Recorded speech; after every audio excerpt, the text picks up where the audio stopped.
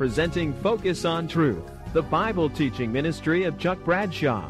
Focus on Truth is a non-denominational evangelical Christian ministry to the marketplace.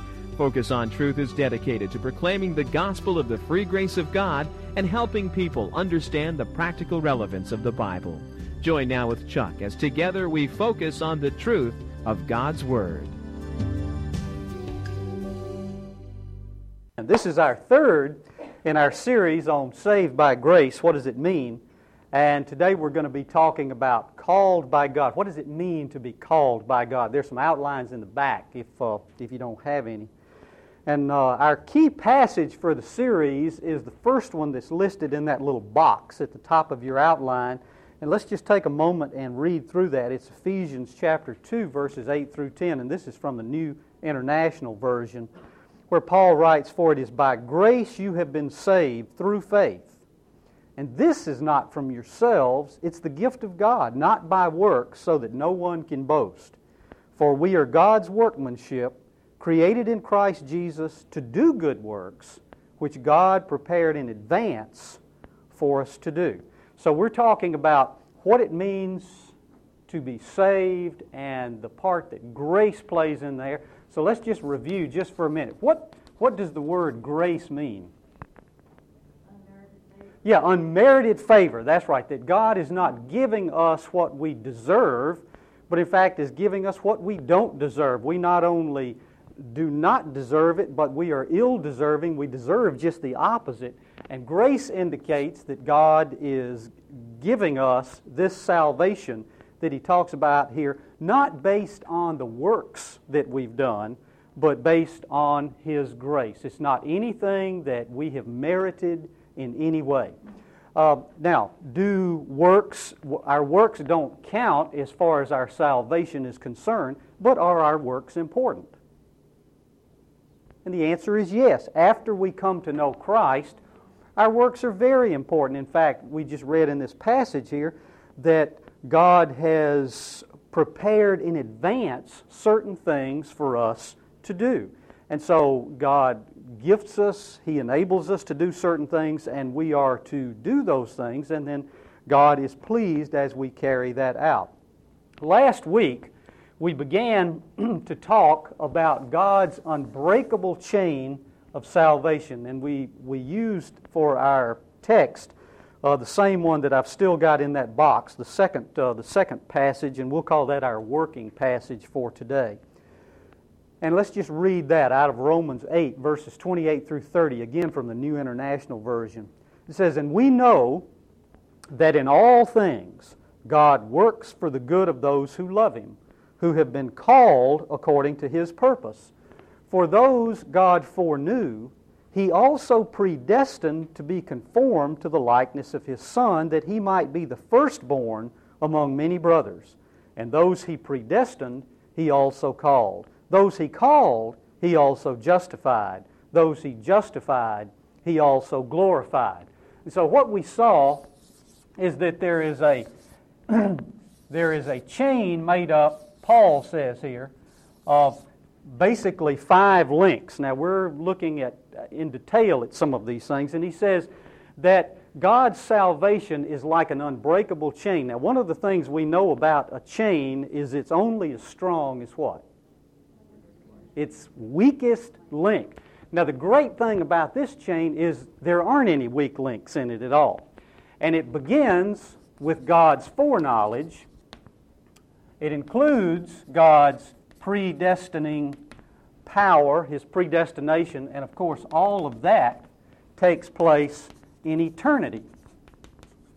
Paul continues to say that the next link is the chain is that we are called, and that's what we're going to focus on today. What does it mean to be called? What is this word all about?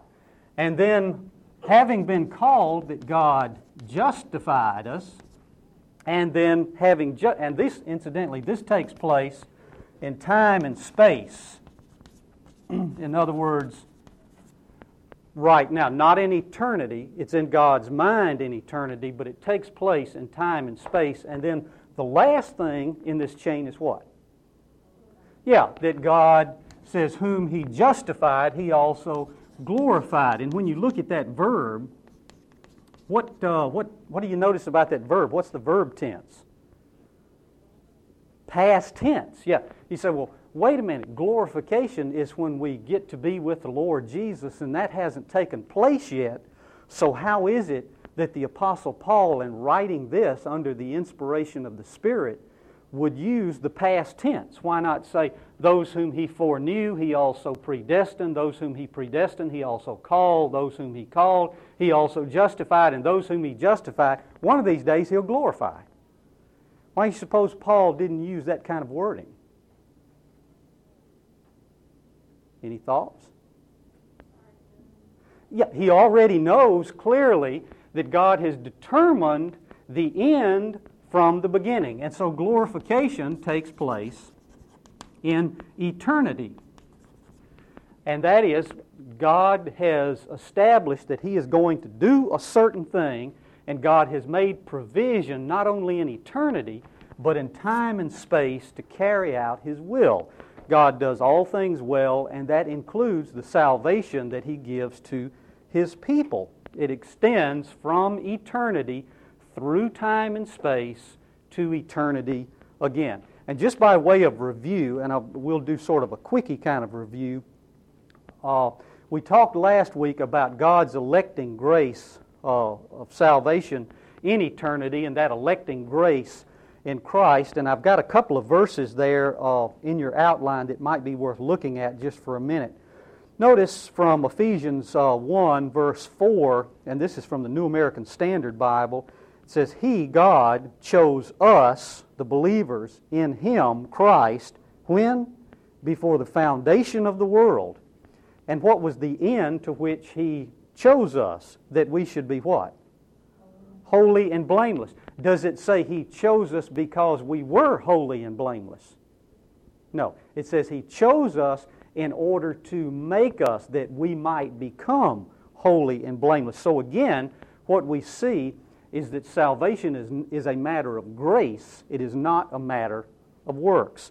And then notice Romans 9, verse 18. So then, and here we see not only God's grace, but we see that this is God's sovereign grace. So then, He has mercy on whom He desires, and He hardens whom He desires. Now, and we talked about that at length, especially over the last couple of weeks. One other verse, and I couldn't remember whether I pointed this one out last week or not, so I included it here.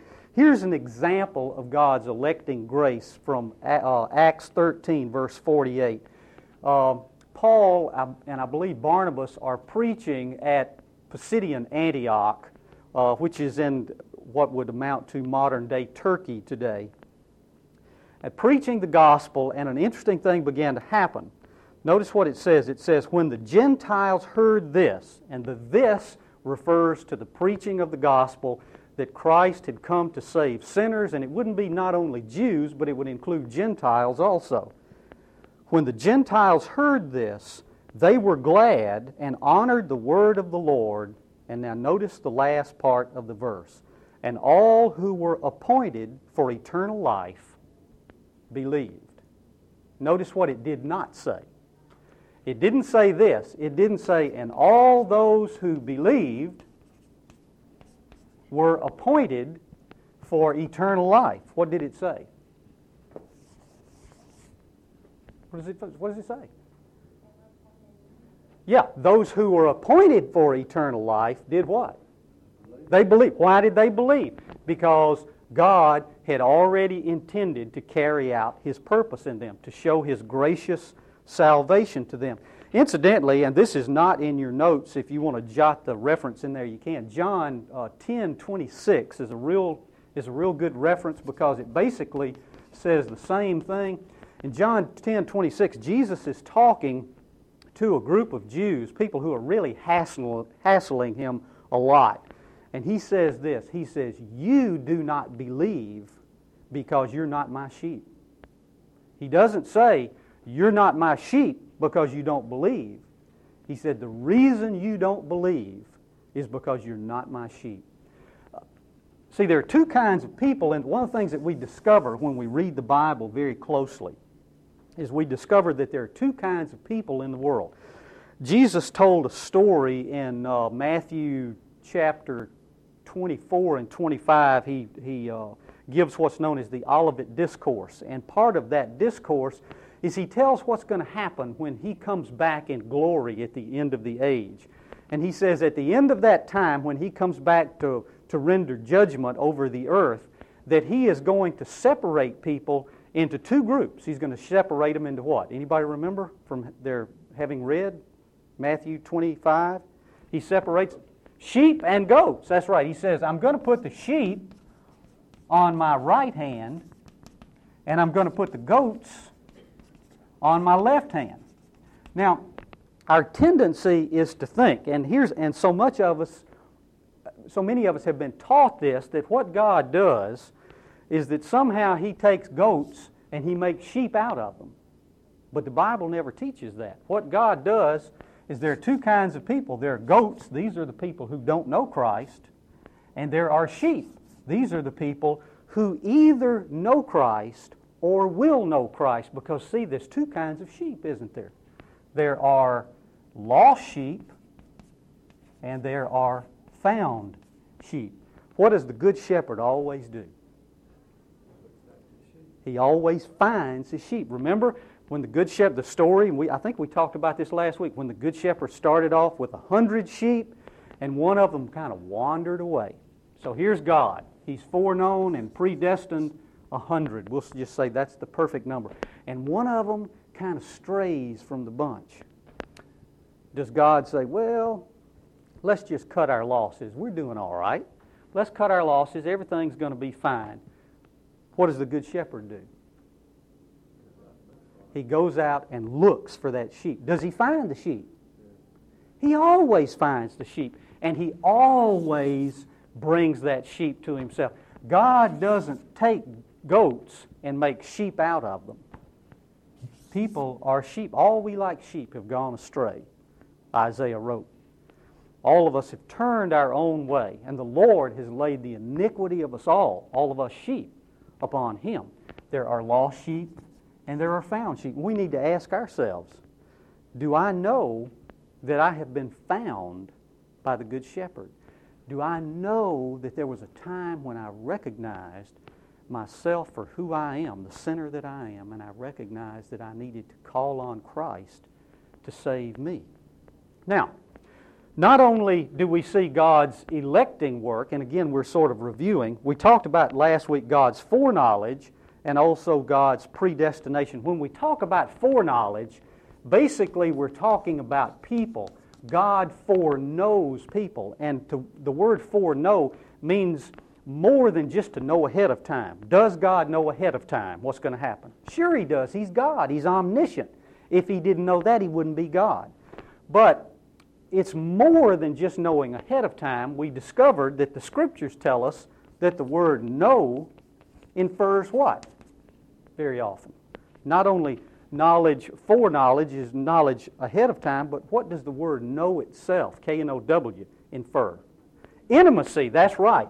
That God, before time, is intimate with His people. He foreknows people. When we talk about predestination, we're not talking about people so much as we are purpose. What is the purpose of predestination? The purpose of predestination is to do what? Is to make the people of God into what? Into the image of His Son, the Lord Jesus Christ. Notice, we'll just read a couple of verses to kind of get the gist of this. Relating to foreknowledge, the one in 1 Peter 1, verses 1 and 2. Peter, an apostle of Jesus Christ, to those who reside as aliens, scattered, who were chosen according to the foreknowledge of God. God was intimate with them in eternity before the world was ever put into being. Can you imagine that?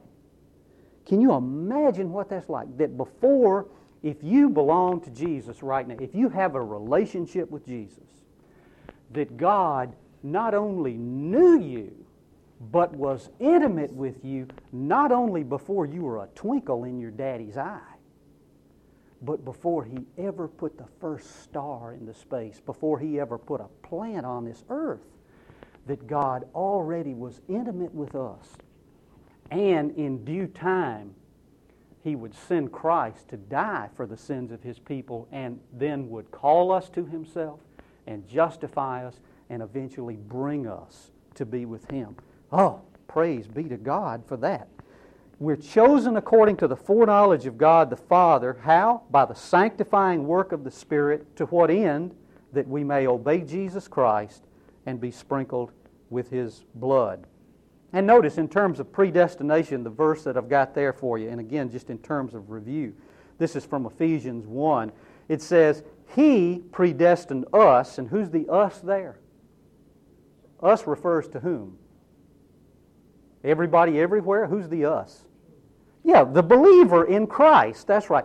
He, God, predestined us, the believer, to adoption as sons. Now, we're going to talk in a couple of weeks about what adoption is all about, but it means that when God saves us, we not only become His children, but God treats us as His adult children. He gives us privileges and responsibilities. That's what the word adoption means. He predestined us to adoption as sons through Jesus Christ to Himself. So you notice the focus, the purpose of God's predestining His people, one purpose was that of adoption, that He might grant us privileges, that He might grant us responsibilities, that He might view us in a particular way, that He might give us a certain status.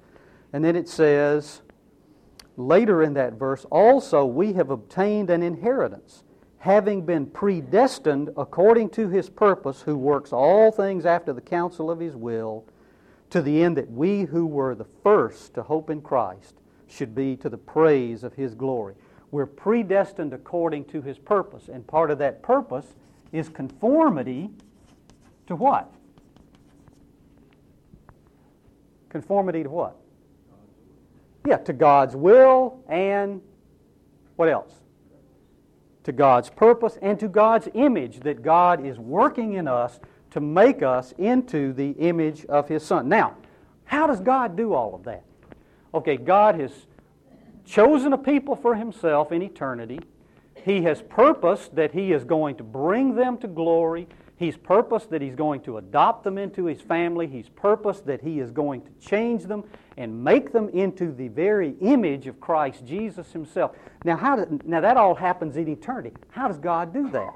Well, this is where our study today intersects with eternity, because calling happens in terms of time and space. I'm not going to ask you to sing, but look under your chair, and I want you to grab a hymnal and turn to page 415.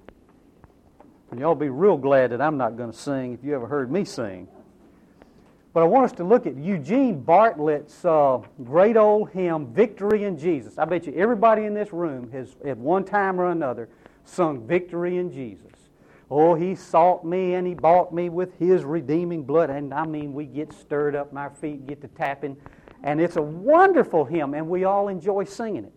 But there's some really important truths that we need to ask ourselves when we look at this. Notice stanza 1. I heard an old story. Stanza 2. I heard about His healing. Stanza 3. I heard about a mansion. How is it that we hear? Because the Bible says that until we come to Christ, we are dead in trespasses and sins.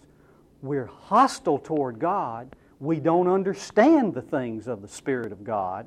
So how is it that we hear this wonderful story? Bartlett goes on to say, I heard about the streets of gold. I heard about His groaning. And then notice near the bottom of that, in that first stanza, then he says, then I repented of my sins. Well, one of the things that we're going to discover in a couple of 3 weeks is that repentance is a gift of God. It's just like grace. Grace and repentance both are God's gifts. Well, how is it that we repent? If we are hostile toward God, if we don't understand the things of the Spirit of God, if there's no one who seeks after God, and the Bible indicates that all of that is true, how is it that we repent? how is it that we hear all of these things? Well, I think the key to understanding that is in the second stanza, that last line before the chorus. It says, "And somehow Jesus came and brought to me the victory." Now, the rest of our time today, we're going to focus on the somehow. What is the somehow in which Jesus came to me and brought me the victory that he talks about here? What is that somehow? Well, that's where we're focusing on calling. The word call is kaleo. It simply means to call. But the Bible is clear, to call or to summon. The Bible is clear that there are two types of calling, or two categorizations, I guess you could say, of calling in the Bible. One is a call to a task or to a work. And I put an illustration of that, in fact, two illustrations of that, where someone's being called to service. Notice in Isaiah 45, verse 13, Isaiah writes under the inspiration of God's Spirit, "I will raise up Cyrus in my righteousness. I will make all his ways straight. He will rebuild my city and set my exiles free, but not for a price or reward, says the Lord Almighty." Now, okay, so there's a call that came to someone named Cyrus. Now, does anybody remember who Cyrus is? Any clue who Cyrus is? Okay, Cyrus, I'm sorry? That's close. He's actually a Persian king, but you're in the right category.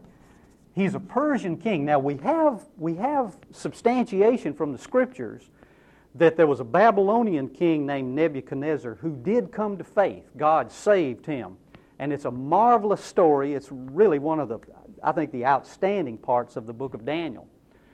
But at the end of the 70 years of captivity into which the children of Judea, the children of Israel, had gone, at the end of that time, God raised up another empire, the Medes and the Persian. It was called originally called the Medo-Persian Empire, and later it came to be known as the Persian Empire because the Medes tended to lose their influence. If you just to refresh your memories, there was a guy named Darius, or if you like Hootie and the Blowfish, you could call this Darius, who was a Mede, and the best and the most well-known Persian was a gentleman named Cyrus. Well, there's no indication in the Scripture that Cyrus was ever a saved person, that God ever saved him. In fact, the historical documents show that when Cyrus died, he died as a polytheist. And yet God called him to do a certain thing. And according to this verse, what was it that God called him to do? Well, to rebuild the city that had been destroyed by the Babylonians. And ultimately that city and the temple and the walls under the leadership of Nehemiah were all rebuilt. But Cyrus was never converted. But that was a call to a particular task or to a work. There's another illustration, and that's the calling of the Apostle Paul. Notice he begins 1 Corinthians by saying, Paul, called to be an apostle of Christ Jesus by the will of God. That's a call to do a certain work, to perform a certain service, to be an apostle. One of the wonderful things about the Reformation when it came along that was Luther recognized the fact that all of us, not just preachers, have callings. Some people are called to be plumbers. Some people are called to be receptionists. Some people are called to be bankers. Some people are called to be homemakers. Some people are called to be mechanics. They're all callings. It's not that just your preacher is called and the rest of us just kind of flunky around, we pay him to be good and we're good for nothing. It's not that at all. It's that we all have a certain calling, a certain task, a service that we are to perform. And that has nothing to do, really, with our salvation. But there's another calling that the Bible talks about, and that's the calling to respond to the gospel.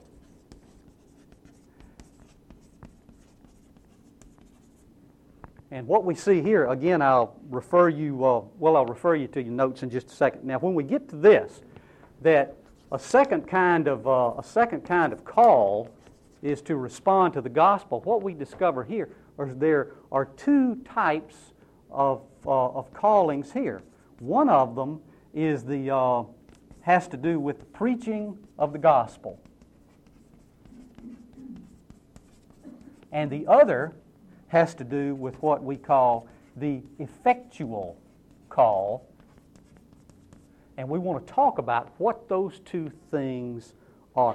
Why is it that we sit in church for years and years and years and hear the gospel preached, and it goes over our heads this way, or it goes in this ear and out the other ear, and it never makes any sense?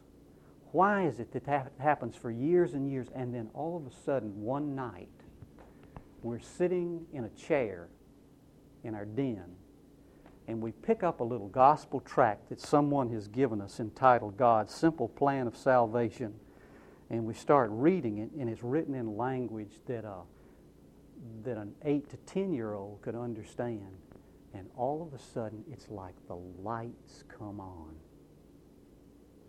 The difference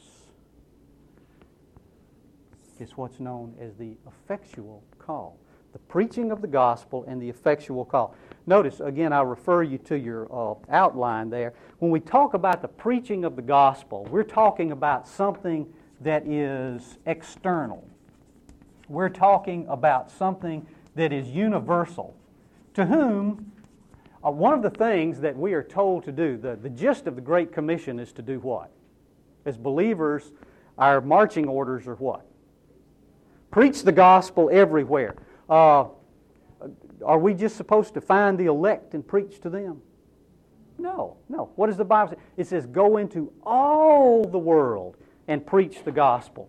And what is the gospel? The gospel is the good news of Jesus' death and subsequent resurrection 3 days later, that forgiveness of sins is available through Him.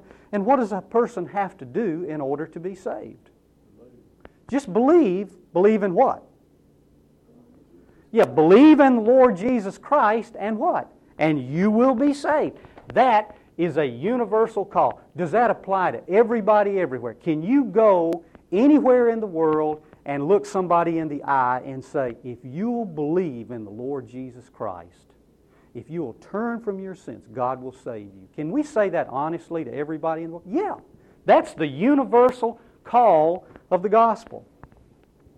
But more often than not, when we look folks in the eyes and we say, if you'll just trust in Christ, what we usually do is if we go out on evangelism, we go with a partner and we pull up in front of somebody's house and one of us says to the other, we probably ought to have prayer before we go and say, yeah, that's a good idea. And say, oh God, please don't let them be home, because we don't want to go in there and face all those folks.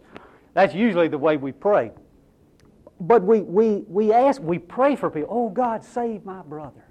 God, save my lost sisters.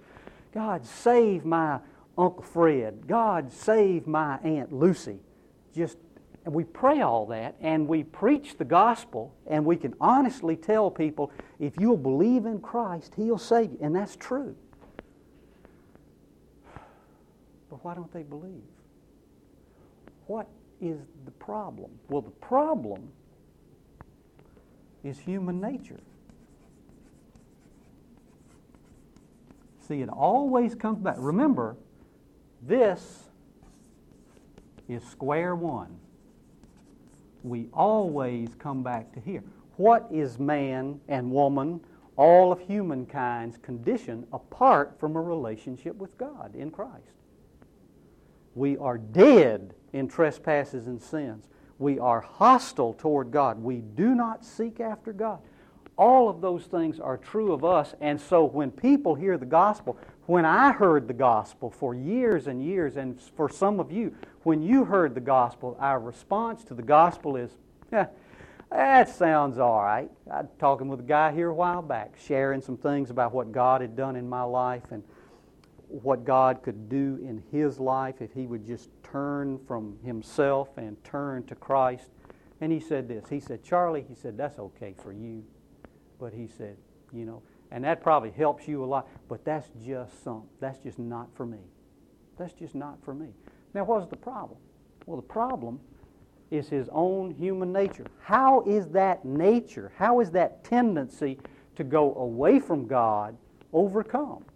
Well, that's where the effectual call comes. What does the word effectual mean? You can take the word effect. What does effectual mean, do you think? Yeah, clearly it's important, but if we affect change, what do? Yeah, we cause it to happen. When we talk about effectual call, we're talking about more than just inviting people to come to Christ. We're talking about more than just commanding people that they are to repent. We're talking about something that actually causes things to begin to happen. And we see that right here. In fact, let's pause for a minute and look at this illustration from Matthew 22 that's in your outline there under the gospel call and the effectual call. Part 5, the illustration from Jesus' parables. Let's read together here. It says, Jesus spoke to them again in parables, saying, the kingdom of heaven is like a king who prepared a wedding banquet for his son. He sent his servants to those who had been invited to the banquet to tell them to come. What are we supposed to do when we preach the gospel? We're telling folks to do what? Come to Jesus. Come to Jesus. He said, we go and tell them to come. But what? They refused to come. Then he sent some more servants and said, tell those who've been invited that I've prepared my dinner. My oxen and fattened cattle have been butchered. Everything is ready. Come to the wedding banquet. But they paid no attention and went off, one to his field, another to his business. The rest seized his servants, mistreated them, and killed them. The king was enraged. He sent his army and destroyed those murderers and burned their city. Then he said to his servants, the wedding banquet is ready, but those I invited didn't deserve to come. Go to the street corners and invite to the banquet anyone you find. What is it we're supposed to do with the gospel? Everywhere, everybody. Invite anyone you can find. So the servants went out into the streets and gathered all the people they could find, both good and bad, and the wedding hall was filled with guests. But when the king came in to see the guests, he noticed a man there who was not wearing wedding clothes. See, it was a custom of that day that when you went to a wedding, that there was a certain kind of apparel that you could wear. So here's a guy who shows up at the wedding and he's got on the wrong kind of clothes, so he just stands out like a sore thumb. Not wearing wedding clothes. Then the king told the attendants, I'm sorry, I skipped a verse. When the king came in to see the guests, he noticed a man who was not wearing wedding clothes. Friend, he asked, how did you get in here without wedding clothes? And the man was speechless. Then the king told the attendants, tie him hand and foot and throw him outside into the darkness where there will be weeping and gnashing of teeth. And then that verse that scares all of us, verse 14. For many are invited. That's the general call. That goes out to many. That goes out to everyone. But few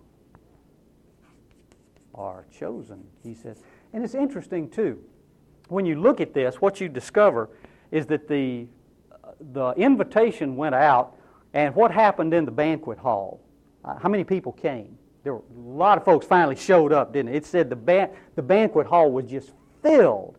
But there was this, and that's the way our churches are. Our churches today are filled with people. But then the king went up and said, how come you got the wrong kind of clothes on? Why don't you have a wedding garment on? And see, the wedding garment was provided by the host. And the wedding garment is a picture of the righteousness that God imputes to us, that He grants us in Christ whenever He saves us. And notice what was the man's response when the guy said, when the king said, why are you in here without a wedding garment? What was the man's response? He was speechless. Romans 3:19 says that at that day that everyone will stand silent before God and everyone will be accountable.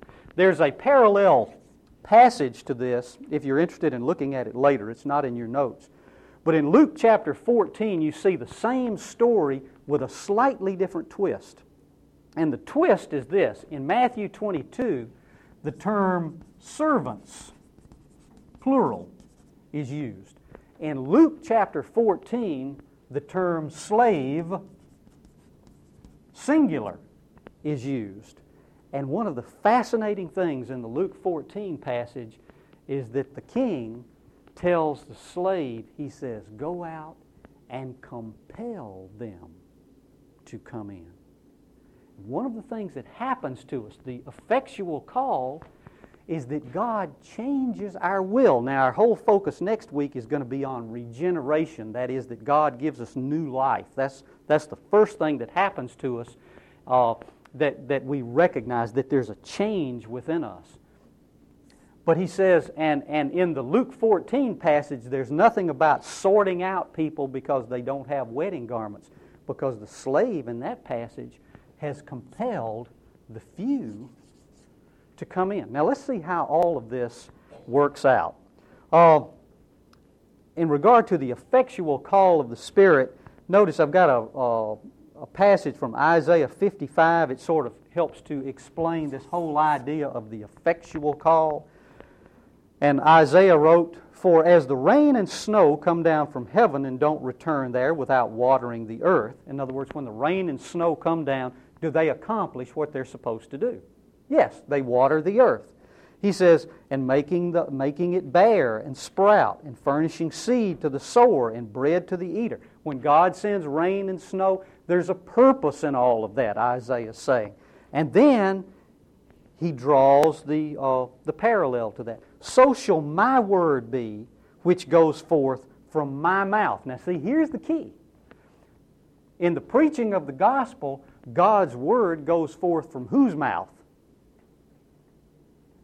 Ours, our mouth, when we preach the gospel. But he says this, he says, so shall my word be which goes forth from my mouth when God makes it real, the effectual call. What is that all about? When it goes forth from my mouth, God says, what's the next phrase? It shall not return to me empty, without accomplishing what I desire and without succeeding in the matter for which I sent it. And notice what Jesus said there in the same part of your notes in John 6, verse 37 and verse 44. Jesus said this, he said, all that the Father gives me, what? Will come to me. And whoever comes to me, I will never drive away. Now see, mostly what we hear is the second part of that verse, isn't it? Whoever comes to me, I will not cast out. Is that true? Sure it is. But the kicker in the verse is, well, who is it that's going to come? Charles Haddon Spurgeon, that great Baptist preacher of the last century, at London Tabernacle said this. He said, what good is a whosoever will in a world where nobody will? And what Jesus is talking about here is in the effectual call, what God does is through regeneration, and again we'll talk about that next week when God brings us to life. What God does is He changes our will. He makes us willing to come. Before God works in our life, what are we like? We're dead to sin. We're antagonistic to God. We don't understand the things of the Spirit of God. We don't seek after God. Then God changes our will, and all of a sudden we're enabled to embrace God. Notice the next verse there, verse 44 of John 6, where Jesus says, no one can come to me unless the Father who sent me draws him. Notice, what does the word can mean? No one can come. What does can mean? Does that mean a desire, or does it mean more than a desire? It means ability. He said, no one has the ability to come to me. See, that's a matter of the will. Remember what we said about our will, and we said this in our first session, that the problem in human nature is that the will is enslaved. It's enslaved to sin. We are slaves of sin.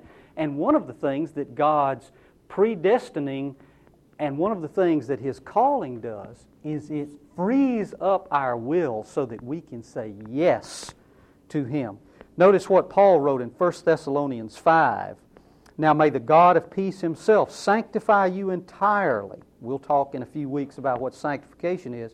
And may your spirit and soul and body be preserved complete without blame at the coming of our Lord Jesus Christ. Faithful is He who calls you, and He also will bring it to pass. What is Paul talking about here? Faithful is He who calls you. He also will bring it to pass. What God starts, He finishes. That's exactly what Paul is talking about here. See, when God calls, we come. And when we come, we stay. You say, well, I know old George. He kind of drifted away for a while. And man, I'm telling you what, Ethel just almost went down the tube. Yeah, well, the Bible addresses those issues too. And we're going to talk about security. And we're going to talk about the fact that there are people who appear to be believers. But you see, what is the motivation for our following after Christ? Are we being conformed to the culture of our church? Or are we being conformed to the image of the Lord Jesus Christ? What is it that motivates our change? Are we motivated by a change of heart that God has done in our lives? Or are we motivated by some other thing like a desire to be in business with somebody? Church is a good place to go in the South because you make lots of great connections. We're going to talk more about that. An illustration from the New Testament of this whole thing of calling, I think probably the most familiar, and we're not going to take the time to read it because of our time, but it has to do with the conversion of the Apostle Paul. In Acts 7 and 8, we see Stephen, the first martyr of the early church, preaching. And he goes through a history of Israel. And he talks about the fact that finally Messiah came and that these people, and he's addressing the Sanhedrin, who are the ruling body there in Israel. And he says, you are responsible for putting this man to death. Now, one of the fascinating things is that as he's speaking all this, there's a young man named Saul from Tarsus who's hearing the gospel being preached. Do you think it has any effect at that time on Saul? The answer is no, because they picked up stones and started to kill Stephen, and Saul's standing there holding their coats the whole time it's going on. And in fact, if you keep reading in Acts chapter 9, you discover that Saul was so devoted to Judaism, and he felt that this new way, called the Way, Christianity, was such an aberration that he wanted to stamp it out. He got letters, he got all the authorization that he needed to kill Christians, to imprison them. And then one day, as he was on his way to Damascus to take care of another group of Christians he'd heard about, what happened to him? Yeah, he was apprehended on the road to Damascus. And see, he had heard the preaching of the gospel, and what effect had it had? It hadn't had any effect on him. Not, at least none that we could notice. But what happened on the road to Damascus is that all of a sudden God stopped him in his tracks. In fact, was Paul, when he was going to Damascus, was he on his way to find out more about Jesus and love Jesus? No, he wasn't interested in that. He was interested in wiping out Jesus' followers. He was going just the opposite way, and God stopped him right there where he was and turned him around. And in fact, we will look at one verse here, and that is in Acts 9, verse 20, it says, "At once he, Paul, began to preach in the synagogues that Jesus is the Son of God." And in fact, his own testimony was that same way. Notice at the bottom of that page there, another testimony from a woman named Lydia from Thyatira. It says, "On the Sabbath we went out," and the "we" there refers to the missionary team of which Paul was a part. "We went outside the city gate to the river where we expected to find a place of prayer. We sat down and began to speak to the women who had gathered there. One of those listening was a woman named Lydia, a dealer in purple cloth from the city of Thyatira, who was a worshiper of God." She may have been a Jewish proselyte, we don't know. Notice the last sentence, verse 14 of Acts 16. The Lord did what? He opened her heart to do what? To respond to Paul's message. That's the effectual call of the gospel. God uses the preaching of the gospel. The preaching of the gospel is the means that God uses through which He brings the effectual call, calling us to Himself. You say, well, one of these days then, does that mean that I'm going to get to heaven and I'm going to be able to look God in the face and say, well, I really wanted to be saved, but you just wouldn't save me because I wasn't one of the elect? No, because our desire is not to want to be saved unless God changes our heart. And that is what we're going to talk about next week, and we're going to link it with this as we talk about regeneration. Praise be to God for His gracious call to us. Faithful is He who called you, who also will bring it to pass. Father, thank You for Your kindness and mercy. Thank You, Lord, that from all eternity You've known Your people, and that in time and space You call them to Yourselves. You called them to Yourself. Thank You, Lord, for the way You work in our lives. We thank You for the marvelous salvation that is ours in Christ. You've been listening to Focus on Truth, the Bible teaching ministry of Chuck Bradshaw. Focus on Truth is a non-denominational evangelical Christian ministry to the marketplace. Your gifts to Focus on Truth are tax deductible. For a free copy of our monthly newsletter, Glimpses of Truth, or other information about the ministry, write to Focus on Truth, Box 5367, Columbus, Georgia, 31906.